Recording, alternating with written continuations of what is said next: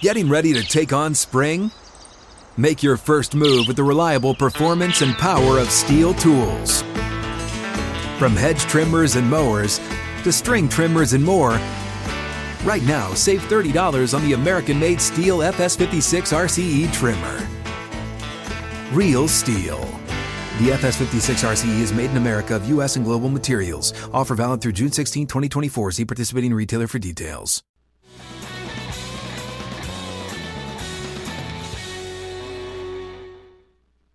Tennessee Power Hour is here, and we are back after what was a great college football and NFL weekend. About to discuss Titans and Jags. We will also get into some more headlines and discussion on the Vols. Maybe we get to Vandy. 42-0, by the way, in Florida. Maybe that's all we need to say. That's sufficient for me. To be honest with you guys, I typically like to think of myself as prepared to come in and do this show, especially for Tennessee Power Hour. I have not seen a second of that game, not even a highlight. And it's not because I'm actively not trying to see it. I don't know if they put a highlight of that game out anywhere. I've not seen it online. Do they just agree to the score? Usually you go to Twitter and you'll see like someone putting something from a game. I didn't see. I guess I did see one flash. Go to Florida Twitter. While we were out in College Station, I saw a flash of Florida's throwback unis they wore. I feel like playing Vandy. That's all I remember. Did that game even happen? Did they just negotiate the score and leave? Yeah, like are we sure they played in Gainesville? Yeah, they came in and said, all right, we'll say it 42-0. No one gets hurt. And we're out of here. Can we take one shot? Hey, can we get an action shot of the new uniforms we have? Can we run out of the tunnel? We'll get next to each other, do that, and then we'll get that action shot, and then we'll be done. Is that a game that Spurrier even shows up for as the ambassador? Oh, Spurrier's out of that thing halfway through the first quarter. Golf. I guarantee. What do he say? He likes to watch his games in his office. I got an office for me in the stadium. He watches games. Then he just gets carried up, basically, walks up to the president's booth, president's box for the game. We were in Aggie land for what was an epic finish between Texas A&M and Alabama. A&M winning on the field goal, storming the field at Kyle Field. Just a great weekend overall for Outkick the Tailgate presented by Farmfolio. But then, the travel issues galore across the Southeast with Southwest Airlines. And that hindered Paul from getting to Jacksonville. It hindered Chad and I from getting out of College Station and Houston when we wanted to. We were flying back after witnessing this in person and storming the field. Chad's down on the sideline for this. We had our flight canceled by Southwest and got back into Nashville as the Titans game was ending. I did a crash course on the first half prior to TV last night and was able to get a nice look at what the Titans did, but we missed it live. We were trying to get it on the plane, but could not. Hutton, were you shocked that I made it out of the sea of people on the field as fast as you did? Yes. That I went through, took my videos, reveled in the energy of the field storming, and then I hopped at this video that we're showing. If you're watching, I actually hopped a trash can at the bottom of this video that people were hopping to get onto the field, and I saw one little opening where I could hop on the trash can to hop back up into the stands, and then immediately appeared to the group. And I think Hutton was pleased that I was back that quickly. For full disclosure, two things were ending when you guys arrived in Nashville.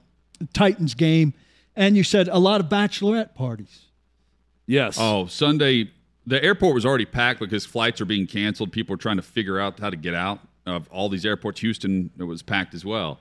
But yeah, there was a silent death march at B&A yesterday here in Music City. After young ladies trying to get out of town. A fun time was had, no doubt. People were dragging. It's like a weekend after Vegas where you just want to get back. It's a big collective walk of shame that's taking place at B&A on Sundays with bachelorette parties leaving town.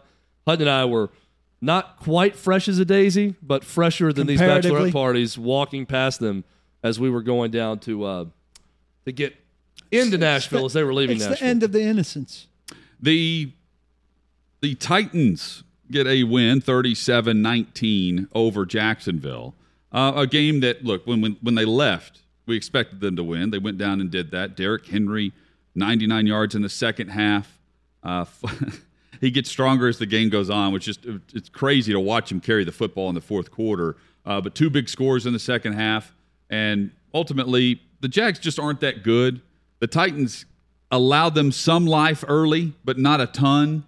And wow, what a boost to begin the game with the scoop and score by Kevin Byard. If every game is a lesson, we've had coaches tell us this. Every game's an opportunity to learn something, jot something down, move forward with more knowledge. It's a lesson to be learned. And then you apply that to the next games. I've got a question for both of you guys. Watching this entire game back, I didn't really learn a thing about the Titans in this game, I feel like. We knew Derrick Henry was the man going into it. The play calls were done accordingly. They did a good job with him. I thought it was a solid job overall. There was no real threat from the Jags, which is exactly what Titans fans wanted. But I leave this game not knowing what I learned about the Titans moving forward. Did you guys glean anything from this game? I'll Take give you, anything I'll away give you a and say, couple. okay, now this is what the Titans need to do, or this is what the Titans can't do. Well, I'll give you a couple. They went to more bunch sets, which helped them in A, pass protection, and B, getting some separation, which they lacked last week. They've talked about their own trouble defending those bunch sets and getting tighter on people. They use those to their advantage in this game. It helped spring some people and get free. And I wrote about the series that ended with Michael Pruitt's touchdown catch, which was the result of an absolutely busted coverage.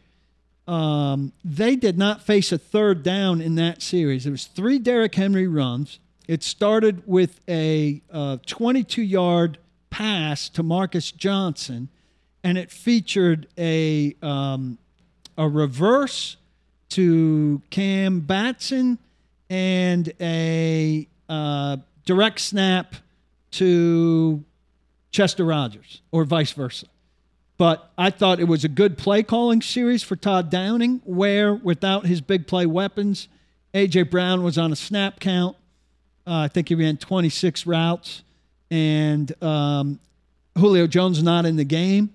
I thought that was a telling series about Todd Downing's ability to do something different and the Titans' ability to get some momentum going, where they didn't even face a third down on that series. I thought those two things, their positive. willingness to go to those bunch sets to find ways to get guys open, and a series where they did some creative stuff and didn't even face a third down, were both encouraging. Yeah, and I mentioned last night on Channel 5, in the first half, I really liked what Todd Downing did with play calling and sequencing. Ryan Tannehill, 9 of 15 passing, 9 for 14 passing, for 149 yards, over 15 yards per completion. I mentioned last week about the 20-plus yard plays.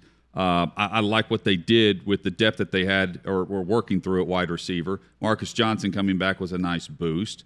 I like that they got Cam Batson involved. I think he had 3 plays in that Wildcat. 2 carries for 15 yards. Rodgers and Johnson involved.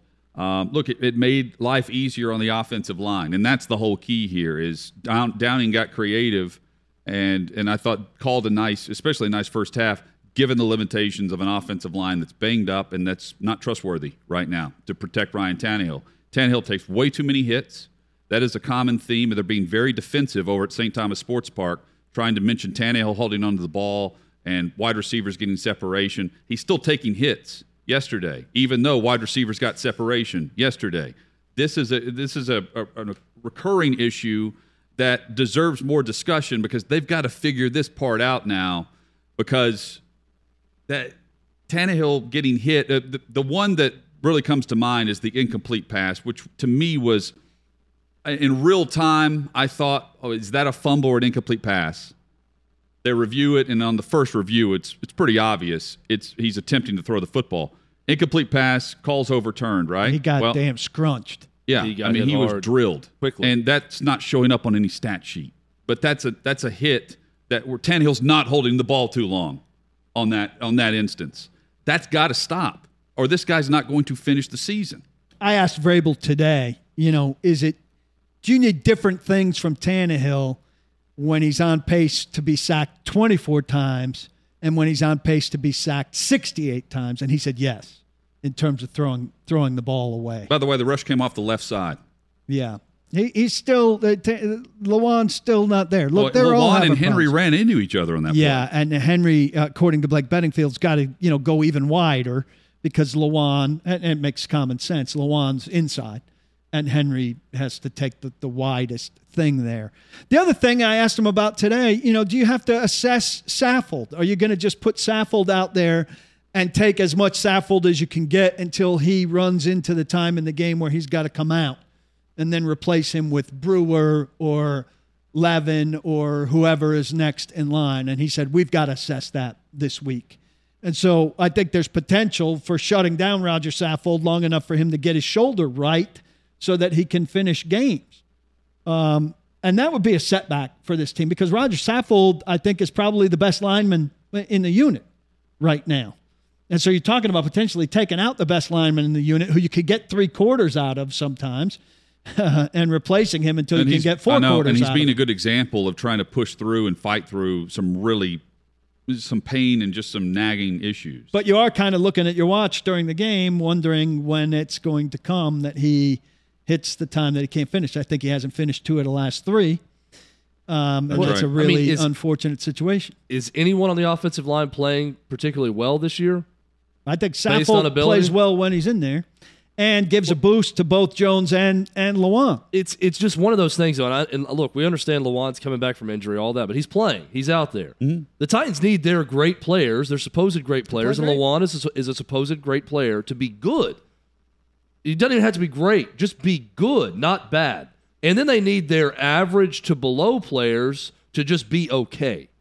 And I think the offensive line could work with this offense. But I also don't think deflecting and talking about receivers not getting separation and quarterback holding it too long, if you continue to do that, you're avoiding the real problem, which those are issues at times. The real problem is your offensive line. Well, I don't have a problem isn't very good right now. While your offensive line isn't very good, designing things that get the ball out quick. Well, that's what they did. I don't want 7-step drops while your offensive line can't protect. That's a reasonable solution, and so they addressed it to a degree, which is fine. But you're about to face a way better. Buffalo's been playing fantastically well up front. You're going to have all of those things. The line has to protect better. You have to get the ball out quick. You have to have the rubs designed. Your receivers have to get separation. Your best receivers have to be on the field. You need all of that stuff, not some of it, all of it, to have a chance against what looks like the best team in the AFC right now. I'm just not watching the Titans and thinking over and over again that Tannehill is holding the ball too long. No, period. When he's getting hit. He's an ingredient in all of it. I do believe quarterbacks can make their offensive lines. And look, he's not doing anything wrong. He's just used to, again, like I said, in the context of taking 24 sacks, you can hold the ball. In the context of taking 68 sacks, well, you can hold the ball a quarter of the time. And he's got to recalibrate. We will get further into the discussion of Titans and Jags, and picking up on Chad's point about what we learned, maybe what we couldn't learn in a win over Jacksonville, what we will over the next couple of weeks. And we will turn the page to defense. Again, very good on third down, but they have some issues. They have some issues. And yesterday it was with tackling. That's first and foremost that was really glaring to me. But beyond that, some of the players that you're asking maybe to be good, not great, I don't know if they're capable of playing well week in and week out. We will discuss that and more straight ahead on Outkick 360.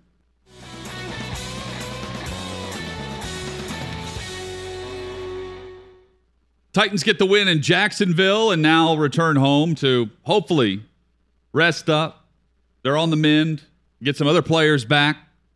They host the Buffalo Bills next Monday, a week from tonight on Monday Night Football at Nissan Stadium. Alongside Chad Withrow and Paul Koharski, I'm Jonathan Hutton.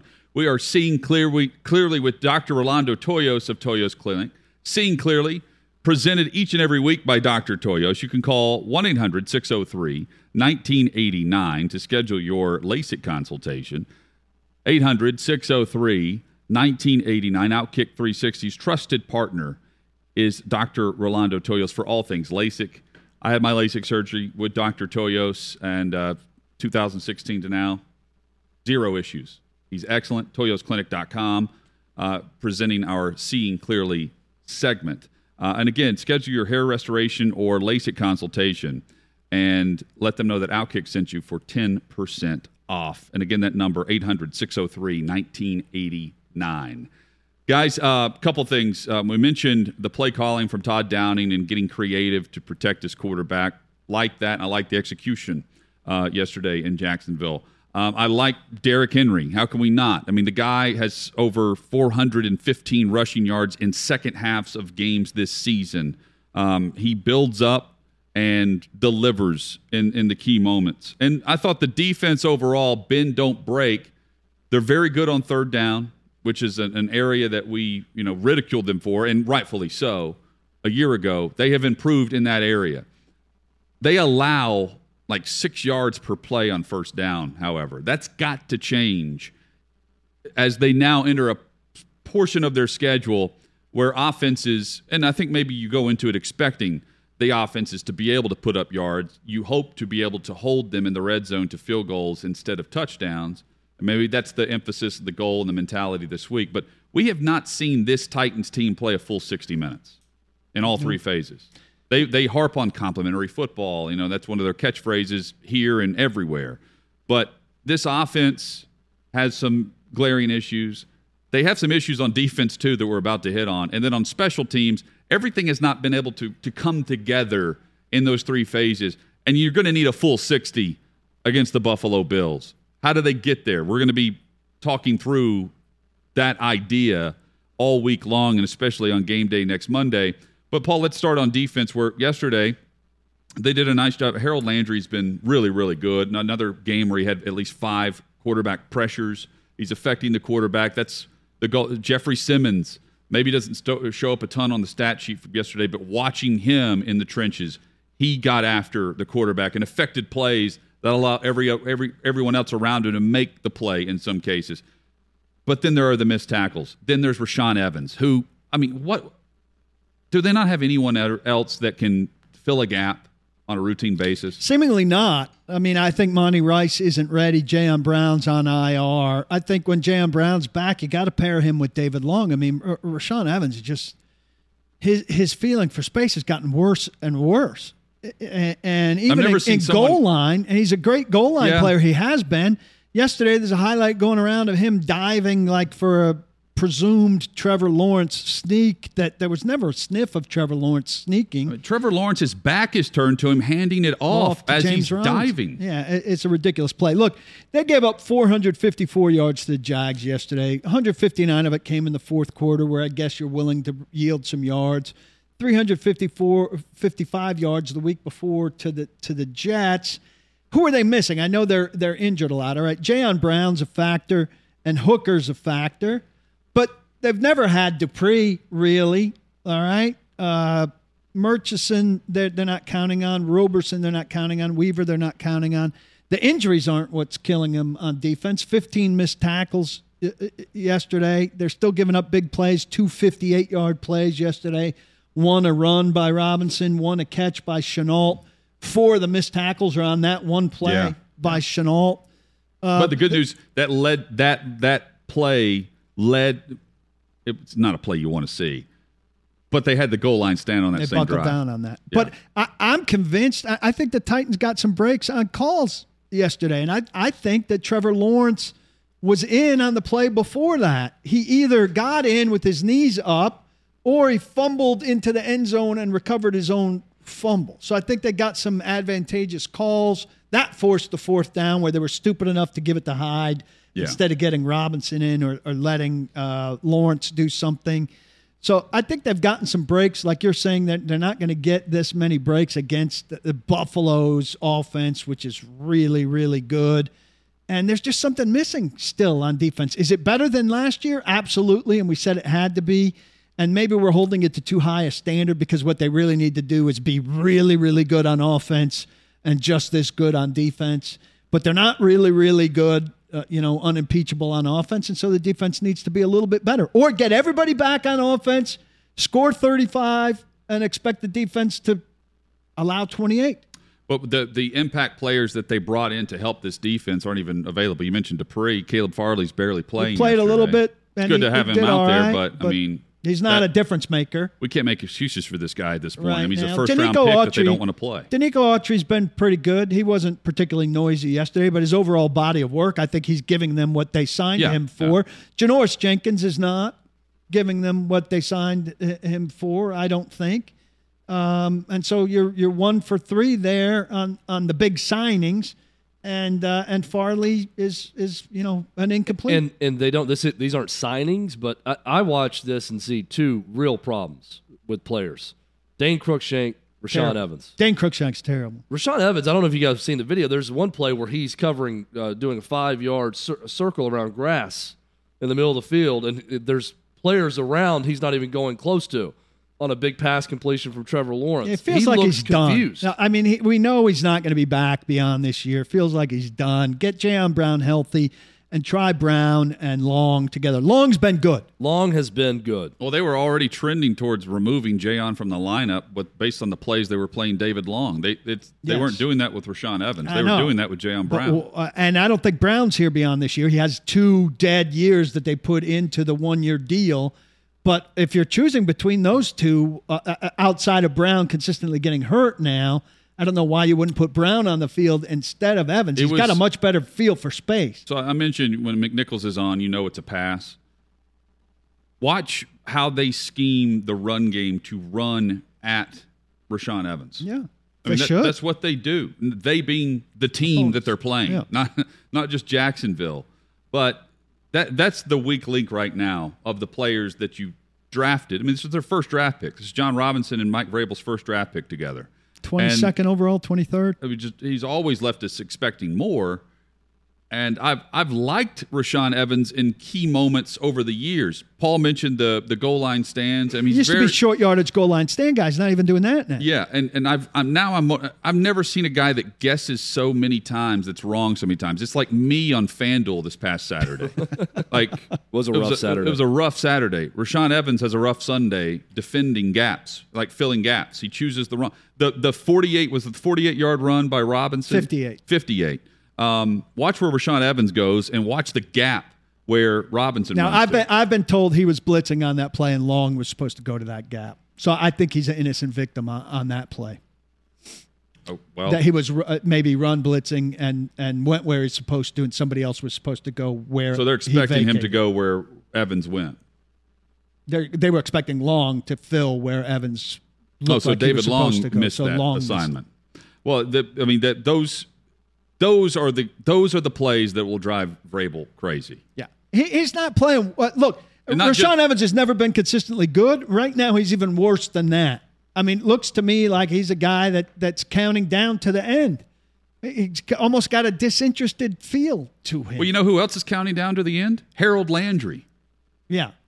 Well, Harold Landry's on the upswing. The difference is Harold Landry is good. Yeah. Yes. No, absolutely. I'm not disagreeing. I don't know any Rashaan Evans defender except I know that the PR staff. I'm not saying that you do. I'm just saying, like, if you're counting down to the end, go get paid, man. This guy, he's not getting paid. He's getting a 1-year contract somewhere. Well, he's getting a 1-year contract somewhere by somebody that thinks they'll be able to fix him. Who won't be able to fix him because he doesn't have it. He doesn't have it. I just hate seeing guys here. get worse. And the first here was the head, and the second here is the heart. I just hate seeing guys who aren't old get worse. And Rashaan Evans is getting worse over the course of his Titans tenure, which is disturbing. Dane Cruikshank maybe always wasn't that good. We're just seeing more of it now that he's that other safety spot. At best, and he's usually hurt. It's just impressive that he stayed healthy for 3 games. Yeah, the difference is Cruikshank's their third choice to play that position. They've started Evans since week 1. My point is, I don't know that he's gotten worse. This is just who he is. Right. We've never seen him this much. He's in a more prominent spot, so we're seeing more of the bad. Yeah. And again, we don't know the timetable on Amani Hooker. This is the downside for the 3-week IR stay because a guy goes on IR and we think, he could be back in the 4th week. Or he could be back in the 14th week. We don't know. But they sure could use Amani Hooker because Amani Hooker, I think, is a pretty good player. Side by side with Byard. Byard, by the way, had a really good game. Really good game. 10 tackles. And not just with the big plays. He obviously scooped the fumble and scored. That's his first NFL touchdown. But and he had an interception at the end, and there's another play, but he had 10 tackles, like you said, played fast. Have they done anything? Wasn't hesitating. Did they use him in a different way? Did they free him up in some way? I don't know. I haven't rewatched much, but he seemed to play freer. Yes, I think that's the way to describe his game yesterday. Keep doing whatever you were doing with him because it was good, and he wasn't worrying about corners. It didn't seem like, but this was not a very threatening Jaguars offense with the receivers. right? I mean, who was their primary receiver? They were throwing to Arnold Yeah. primarily. And are you worried about Arnold? He's a nice tight end, but he's not Travis Kelce. Well, and he's sure not. Here's who's that? DJ Chark. Here's what's clear. Going back to Toyo's Clinic, seeing clearly, their defense is better than what they were a year ago. Like, if we're just going based on the preseason expectations of, okay, how do they get above or over the hump of what they faced last year and towards the end of the season? They've improved on third down. They're getting off the field. It's now, and maybe it's unfair. Maybe you guys tell me if what I'm asking is too much here. It's now on the offense to close the door on any possibility that the other team on the other sideline is able to get back in the game and put up yards and points against this defense. Because yesterday, a good example, after a punt, the Titans offense went 79 yards for a touchdown. They drove 75 yards for a touchdown. They went 41 yards for a field goal. They went 75 yards for a touchdown. Now, on paper, that leads to 37 points overall. But they never really put the game away because they had other opportunities to do that. They then punted on 3 straight possessions, including the one third down sack that knocked them out of field goal range. So that's the difference for me as we move forward here out of a stretch of terrible teams into a stretch of legitimate contenders. This offense is going to have to stack scoring drives, and when they have a chance to score, they can't take a sack that keeps them out of field goal range. They can't have a delay of game at a crucial point. Ryan Tannehill, that's unacceptable. Those with or without a timeout. Those are the things that's going to help the defense at the end of the day, because the defense is limited. This offense, to me, should not be. I think it's easier to point to a defense that's limited with Bud Dupree still trying to make his way back. And based on his description and going back and watching his presser he had last week, it's all legitimate, where he tried to come back too early, and props to him for trying and addressing the fact that he's just not there yet. I think, but they need. I mean, they're getting stuff out of Landry. Great play out of Landry. And Christian Fulton, who's now on the hamstring list. Yeah, I mean, fifth again, hamstring. It's at times I feel like we're trying to compare this defense to the expectations of what this offense was supposed to be. Yeah, I think you're right. We need to reshift that. Look, the number one thing for the defense was third down. It was 51.3% last year. It's down to 37.7. Mm-hmm. That's what we wanted. So it's fulfilling expectations there to a degree. The pass rush, generally, is much better. Autry's delivering. The front four in general is delivering. We wanted it to get to the middle of the pack. It's in the middle of the pack. It's probably, I don't have the numbers in front of me, but it's probably better than the middle of the pack. I wanted them to get to the middle of the pack by drafting someone on defense in the first round that would help them get to the middle of the pack. Well, now you're being particular about how you wanted them to get there. If they're there, what does it matter how they got there? So I'm being particular because I want a first-round pick to play? No, I want the first-round pick to play too. But if they're where you wanted them to be, does it matter how they got there? Yes, it does, because they're whiffing on first-round picks. And Janoris Jenkins has not been very good, and that was a big addition.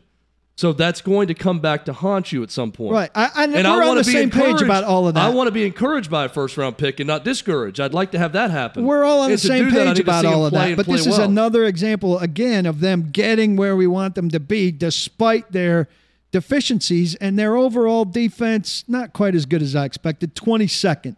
They're 15th, well, their points allowed 15th against the run and 21st against the pass. Now, we said coming out of Jets and Jags, that number should have gone down more. And the overall offense, by the way, is 10th, which isn't that far out of range of what we wanted because the run game's third. So they're not skewed too far out of what we want. What they're skewed is really one win.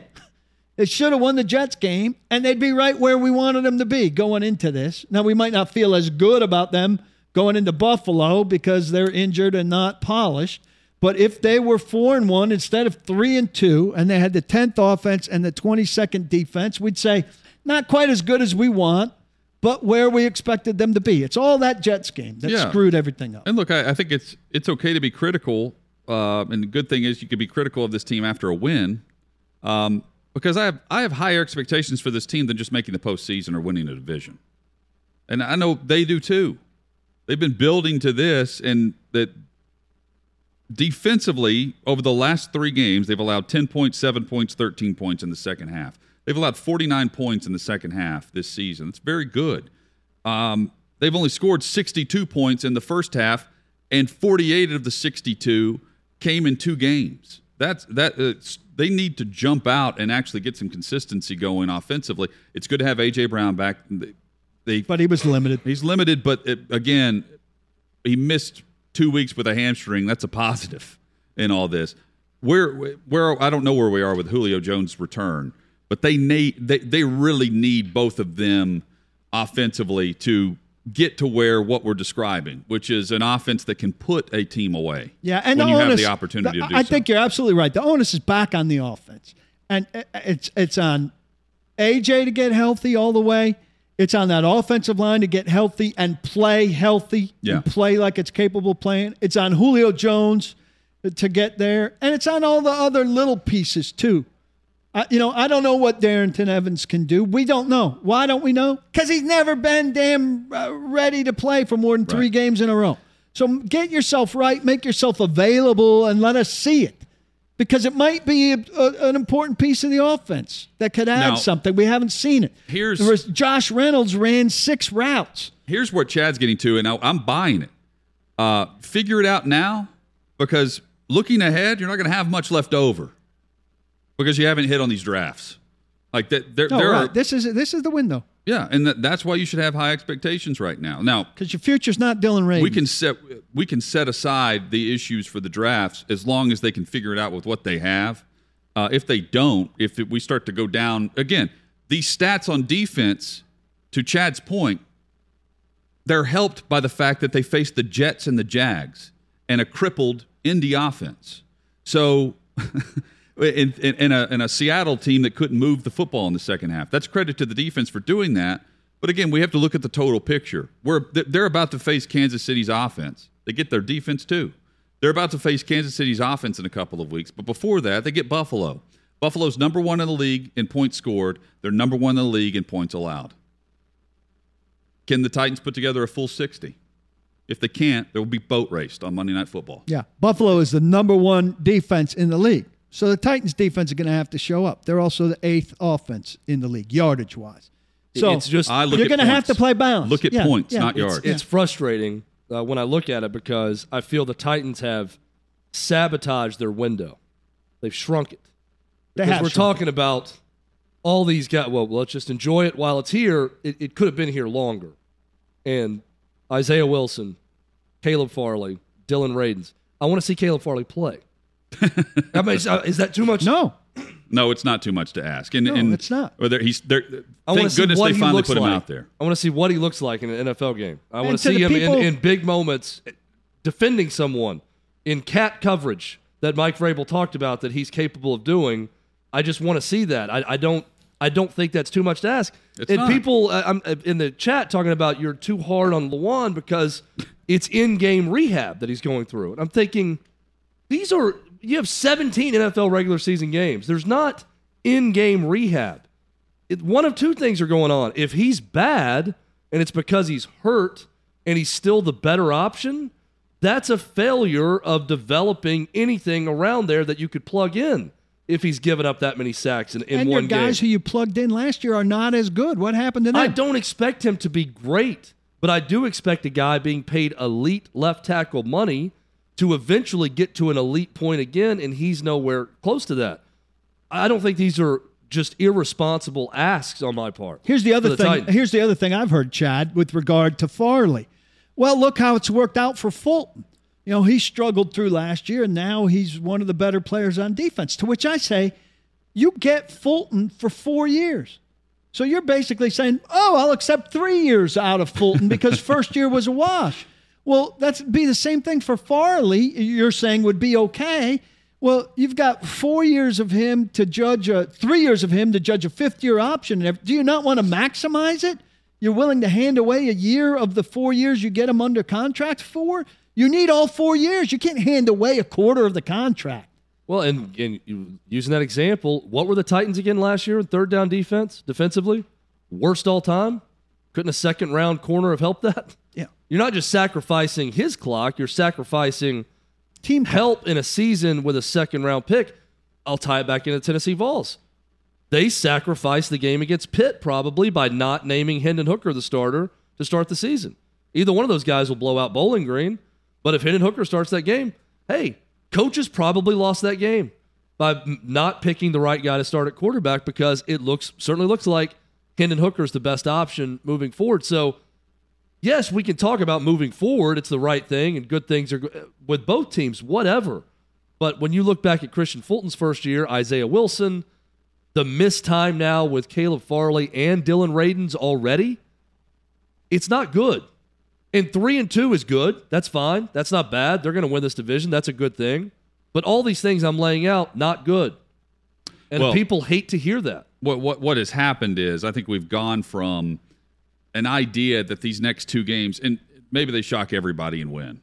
Because, Paul, you pointed out last week, this is a team that you think could lose to Jacksonville and also beat Buffalo or Kansas City. And they've had success against Buffalo's offense in past years trying to defend it. But they go from the idea that these next 2 weeks would be for like top positioning in the playoffs to do we really expect the Titans are competing for the number 1 or number 2 seed in the NFL right now?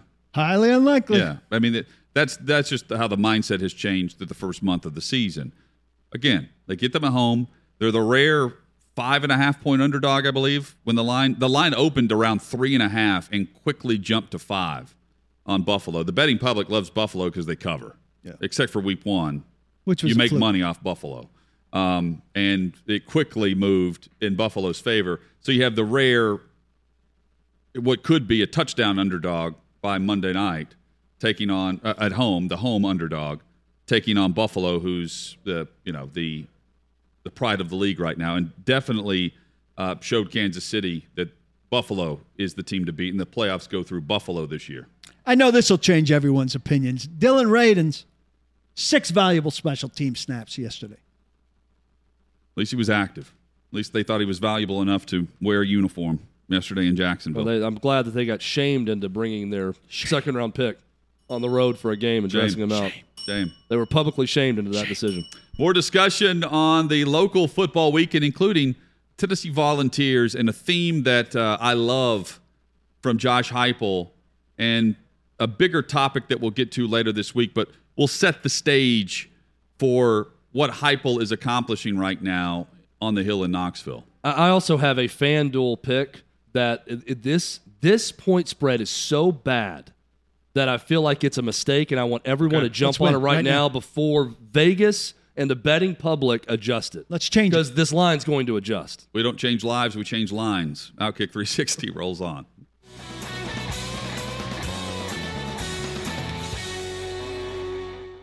Chad wants us to jump on a line at FanDuel.com/OK360. Welcome back, Outkick 360 across the Outkick Network.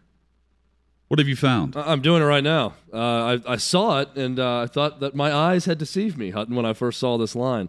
Texas A&M, Zach Calzada, recently anointed hero of Aggie football. Legend. He is an absolute legend. They are playing in Columbia, Missouri this Saturday.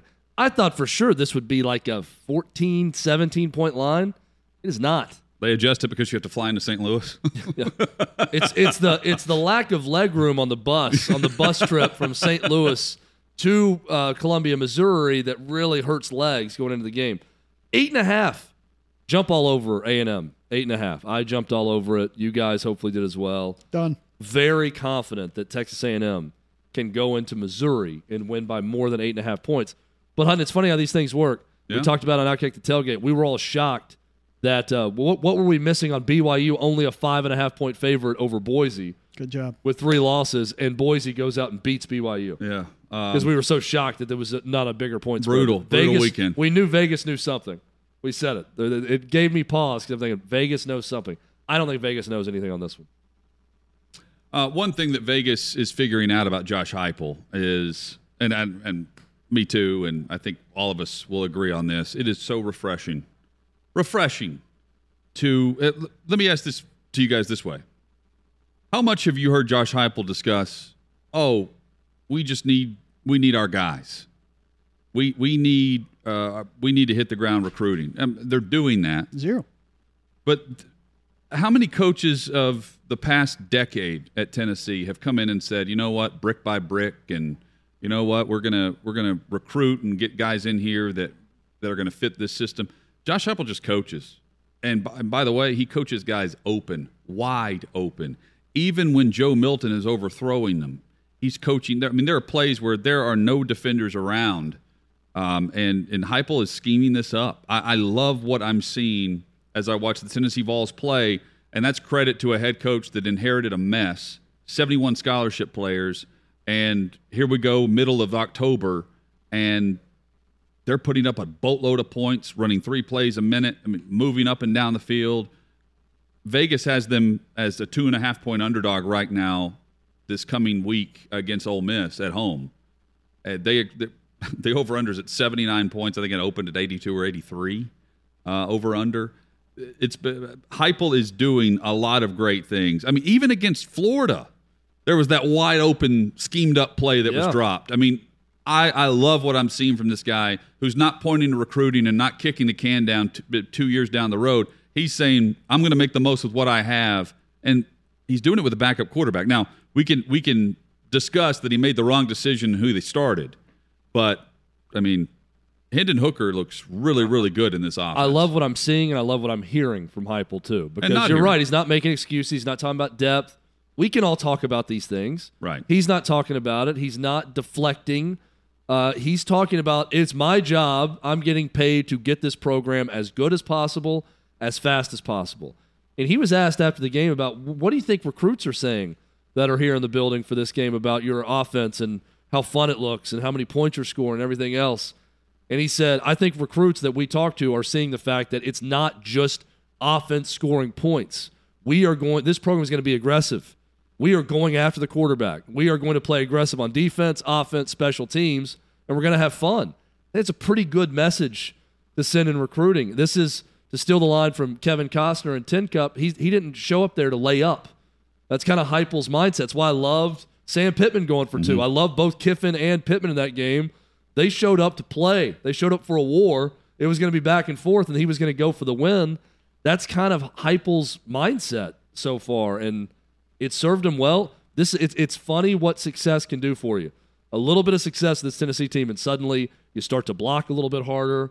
You start to pay attention a little bit more in film session. You start to do these little things a little bit better, and you're going to have more success that way. They've got a long way to go, obviously, but the quickness of the turnaround to the degree that it's happened so far also serves to further indict people that nobody wants to talk about anymore, and they want to put way in the rearview mirror. But the last couple guys look worse than ever. Well, and not only that, and Jeremy Pruitt obviously does not look good right now. Jim Chaney also. How about this stat? They've scored 107 points in the last 2 games. That's about half of their overall point total in 10 games in the entire 2020 season. They've scored 28 points in the last 2 first quarters, not first halves. First quarters. They scored 21 4 times last year. And that indicts one Mr. Phil Fulmer, who saw fit to make that higher.